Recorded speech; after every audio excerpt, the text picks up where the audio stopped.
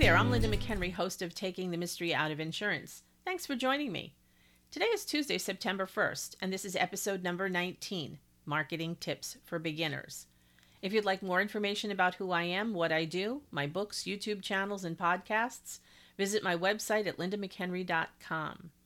The podcast page also offers you the opportunity to submit questions for each week's Q&A section of the podcast or to request a guest spot. You might also want to check out my book, Taking the Mystery Out of Business, which discusses what I view as the 9 fundamentals for professional success. This week I'm doing something a little different. I presented a live web training class last week, and today's episode is the audio of that presentation. You can find a recording of the entire event on my YouTube channel, and if you'd like a PDF handout of the PowerPoint slides, just visit my website at lindamchenry.com and submit your request on the contact page. Hello, everyone. Thank you for joining me here on today's live web training class, Marketing for Beginners. My name is Linda McHenry. I appreciate your interest in this first of my live web training classes. I know that working from home, it's impossible for us to meet face-to-face quite often, and we need to see clients. We need to see potential customers. We need to reach out to other people, and my goal today is to help you reach more people. Now, your microphones are muted and your webcams are disabled, so the only way you can communicate with me is in your chat box or your question box. So do keep that open and send messages. A lot of people believe marketing themselves is the same thing as selling themselves, and it is. But marketing and selling aren't exactly the same things. And although most people view selling as a combination of boasting and begging, I don't see it that way.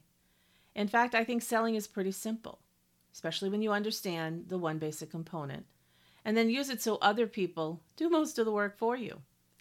Everything I'm going to share with you today has been said by other people.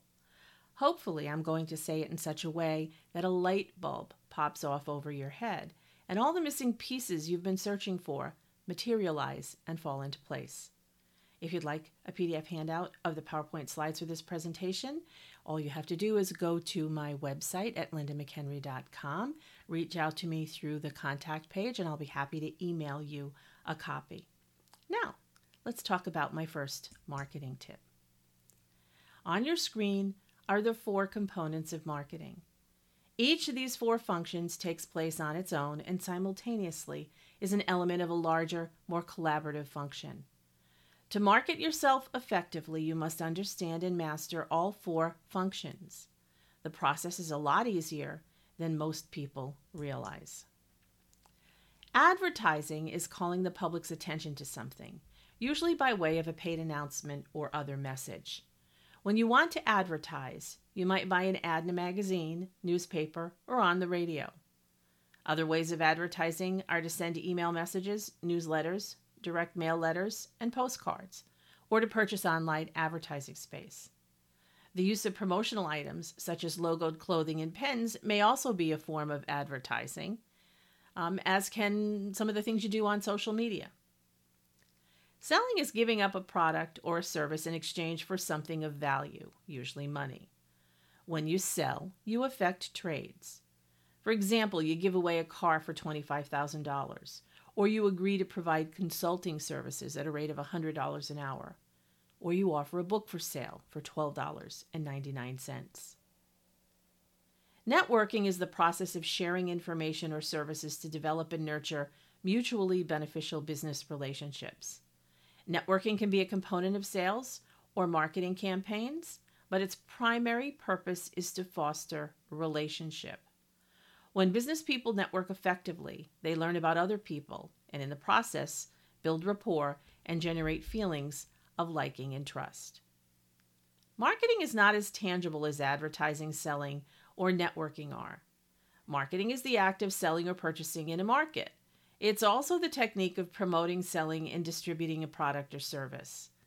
Instead of being a single, easily identifiable function, marketing is the cumulative function of moving products or services from a seller to a buyer. It may involve advertising, selling, and networking, but it doesn't always have to involve each of the other functions. Selling is a numbers game. The more people you target with your advertising, marketing, and networking, the more sales you'll make. Period. That's all there is to it. And if you think you can market yourself without knowing about sales or without actually selling, you're living in a fantasy world. And before I explain that statement and explain how you can sell without having it be difficult, let me tell you a story. I don't recall which sales training event I was attending or who told the story, or even if it's true. But it could be true because it exemplifies the power of numbers and the thought processes of a true salesperson. The story goes like this. An insurance salesman in New York City liked making cold calls, go figure.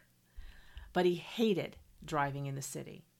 He decided to spend 2 hours each workday knocking on doors in high-rise apartment buildings to avoid having to drive in heavy traffic.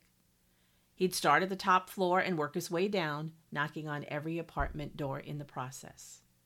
In a notebook, he kept detailed records about the time of day he made his calls and whether he found people at home when he knocked. His brilliant sales pitch was, "You don't want to buy life insurance, do you?" Now, if you know anything at all about sales, you know that this sales technique violates most of the rules we were ever taught, especially the one that drills into you that you're supposed to phrase questions so that you encourage a narrative answer rather than a simple yes or no answer. And if you wind up getting a single word answer, you want it to be yes, not no. Despite what most successful salespeople would consider a seriously handicapped cold calling approach, this fellow made a lot of insurance sales. Why? Because he spoke to a lot of people about insurance, and he enjoyed what he was doing. Without spending time on driving and parking, he was relaxed, and he tackled those apartment high-rises as if they were assembly lines. He segmented his cold calls so that each day he performed them at different time intervals, and eventually he managed to find nearly all the tenants home.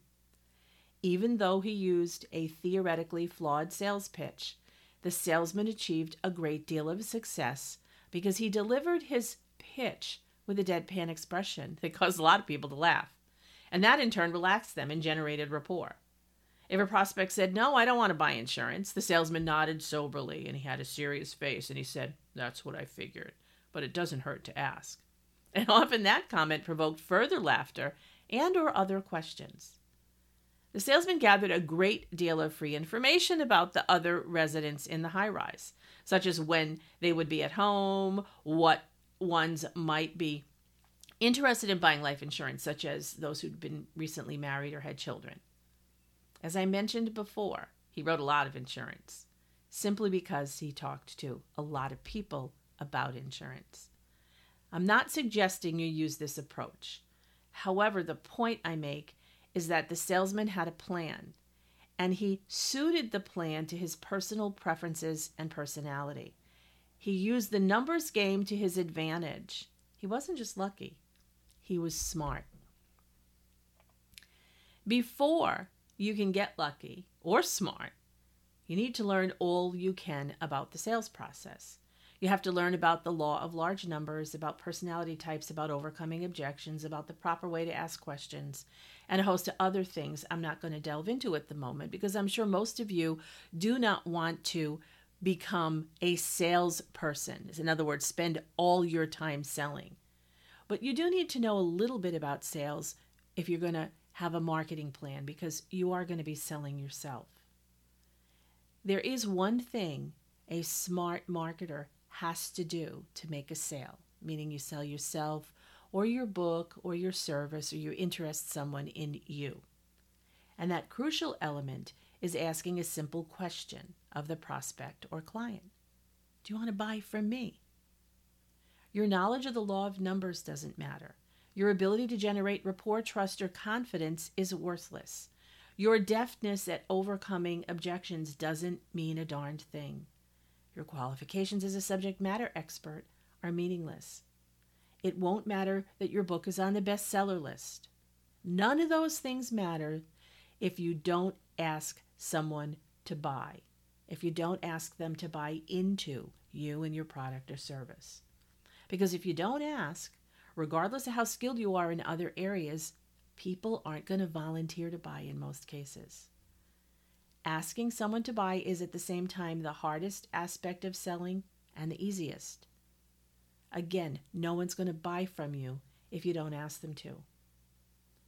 Most people assume that when they ask a yes or no question, such as, do you want to buy from me, they risk rejection. I don't necessarily agree with that. And let me close this topic by making 3 points. Point number 1, all salespeople have to deal with rejection. It's just part of the sales process. It isn't personal. It's a numbers game. You ask X number of people a question, a certain percentage are going to be yes, a certain percentage are going to be no. Doesn't matter whether your percentage is higher or lower than mine. If yours is lower, then you just ask the question more times, and the numbers will come out. Point number 2, salespeople can reduce their risk of rejection and increase their sales production by acquiring certain sales skills and employing them faithfully. So again, the more information you know, the more sales you'll make. The less information you know, the more questions you have to ask to compensate for your lack of knowledge. Point 3, successful salespeople focus more on yes than no and envision acceptance rather than rejection. Sure, personality plays a factor in selling, but an important element of personality is attitude. Asking someone to buy with the expectation that they will, in most cases, is going to prove way more successful than either not asking someone to buy or doing so with the expectation that they're not going to be interested. Of course, asking a lot of people to buy is always going to generate more positive results than only asking a few people to buy. Essentially, marketing is the process of moving a product or a service from a seller to a buyer. You have 3 choices when you market, and you get to decide how you want to conduct your marketing efforts. That's your choice. Do you want to do them yourself? Do you want to hire and pay someone else to do them for you? Or would you prefer to capitalize on your own special gifts and personality to convince other people to help you do it? Again, the choice is yours. Now we're getting to the fun part of this presentation. This is where I share with you that choice number 3. And that's the most satisfactory and long-lasting result. It's the easiest and least expensive way to market, and it's the most fun. And I'll discuss all 3 choices as we move along. But first, here's my personal secret to success. When you choose door number 3, you open yourself to endless possibilities, and you not only help yourself, you help other people as well. That's the most important thing to remember about marketing, at least once you've committed to memory that it's all about the numbers and it's all about asking. So there's qualities on your screen, and they're must-haves for marketing effectively. The first is integrity. If you lack integrity, people aren't going to believe a word you say. Oh, at first they might buy whatever you're selling if you're charming and manipulative enough. But over time, they're going to realize you don't keep your promises and you're not trustworthy. If you want to market yourself or anything effectively, you have to walk your talk. The next quality of marketing smart is being sincere. You have to be yourself. Doesn't matter whether you think you're smart enough, outgoing enough, or interesting enough. What matters is that you're authentic. Again, you might fool people into believing you love those huge crowds and hundreds of people talking at once and bumping into each other when you're at a networking event. But if you don't like them, so be it. Market in smaller groups where your comfort level is greater and it's easier for you to be your natural self. Remember that salesman in New York City? That's what he did. The third quality is self-awareness. Know your strengths and weaknesses and play to your strengths. Find the balance between being humble and boastful. The space between the two is much larger than the areas at either end of the spectrum are. The fourth quality is generosity. Be generous. Openness and generosity go hand in hand. If you share information with others, they'll be appreciative and perceive you as kind. They may even be inclined to return the favor. But when you're always generous, people will like and trust you. They'll want to do business with you. By contrast, stingy, emotionally constipated people don't offer their advice, their time, or their assistance. They're always too busy to help, and they'd never offer free advice because they view it as giving away the farm. You know the phrase, what goes around comes around? Well, it applies doubly to generosity. The fifth quality is having a website or a blog. In today's technological world, you absolutely positively need an internet presence. Even if it's a 2-page website, that explains who you are and what you do on the home page and provides contact information on the second page. If you're not tech savvy, you might prefer a blog. Blogs can be set up to work in a fashion similar to websites, and some people find them easier to maintain.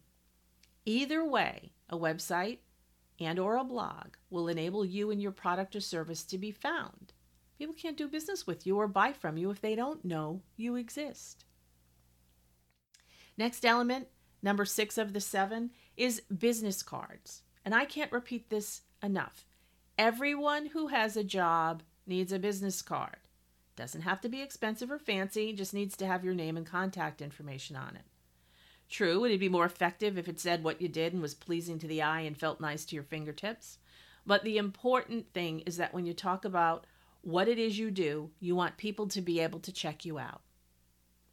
The biggest no-no in the business world is to say you don't have a business card when someone asks for one. Think of it this way. You're out there promoting yourself and how wonderful you are, and someone who's interested in buying from you states that intention by asking for your business card. When someone asks for a business card, it means that you've got a hot prospect.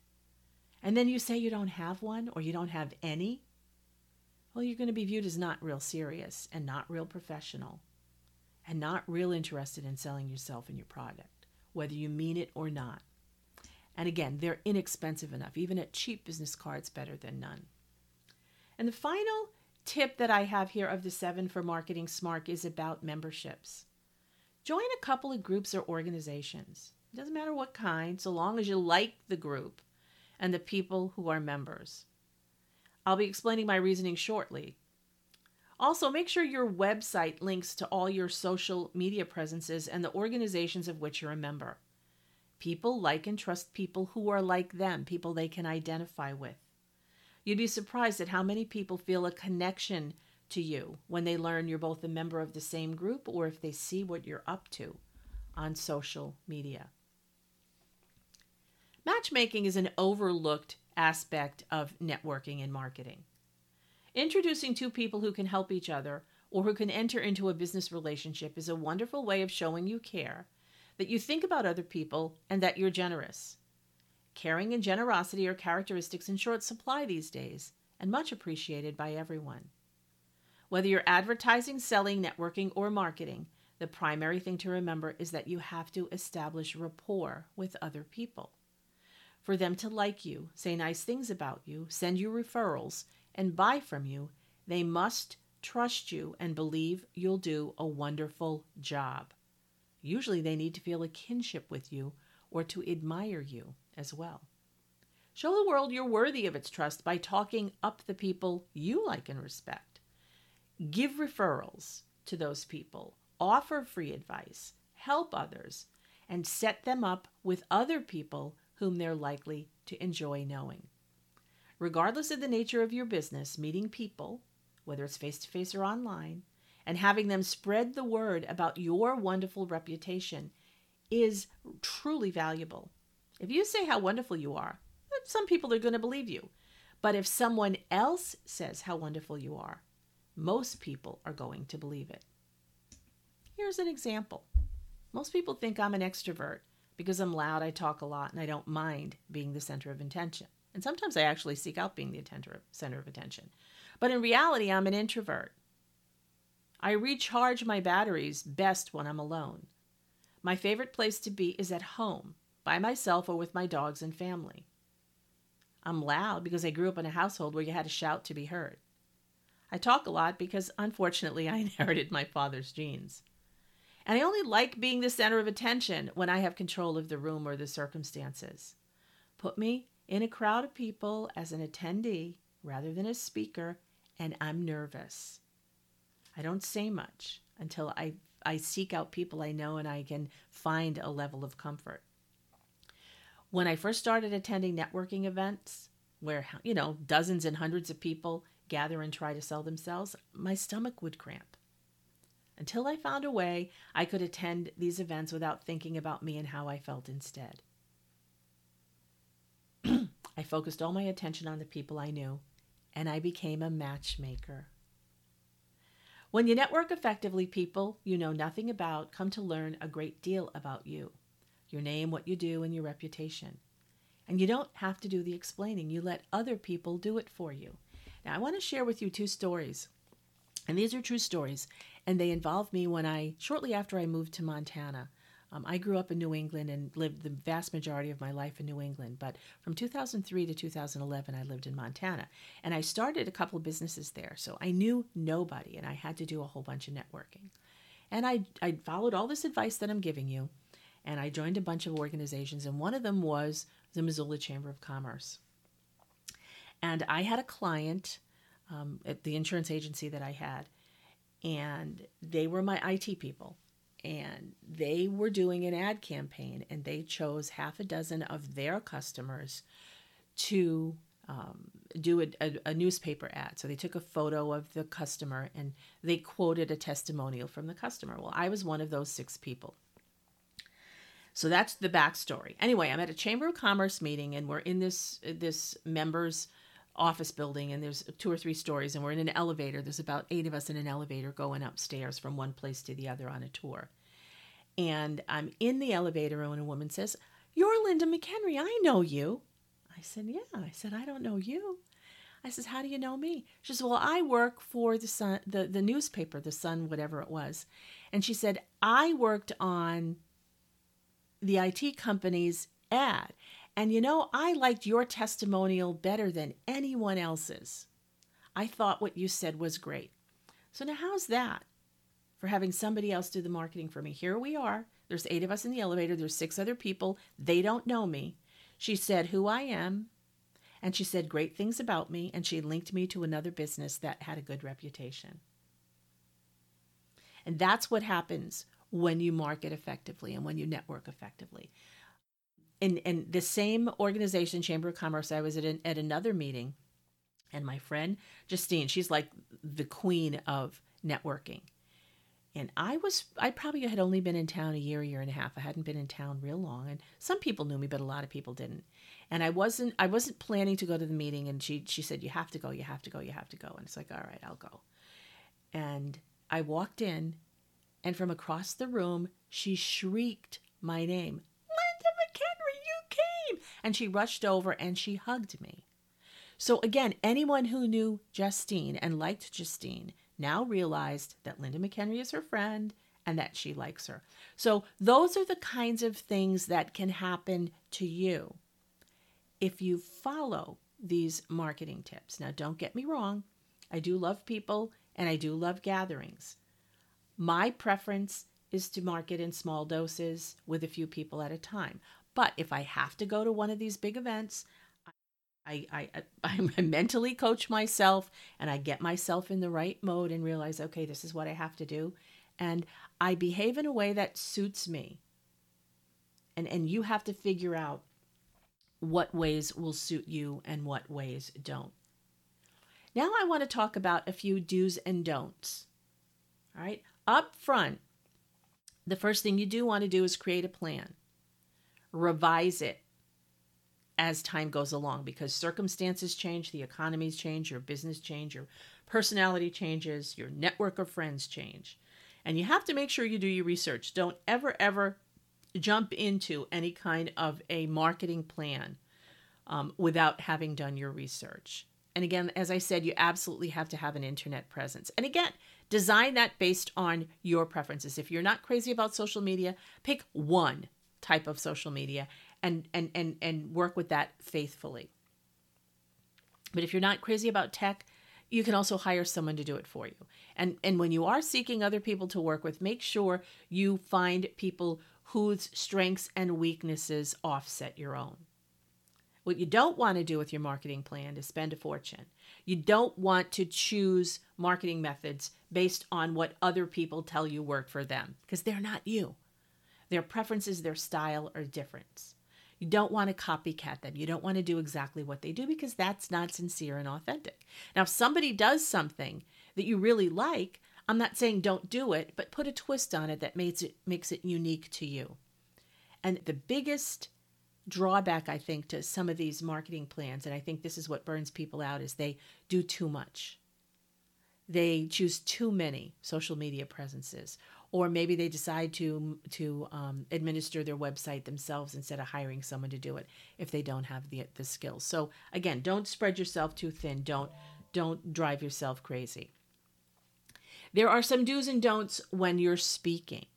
And I don't necessarily mean public speaking. I'm just mean talking to people. When I'm marketing myself or my books, I deliberately avoid initiating conversation about myself. Instead, I only mention myself and my work or my job if someone asks me what I do. I'll offer my opinion and thoughts freely, but not information about me or my products or my services. Why?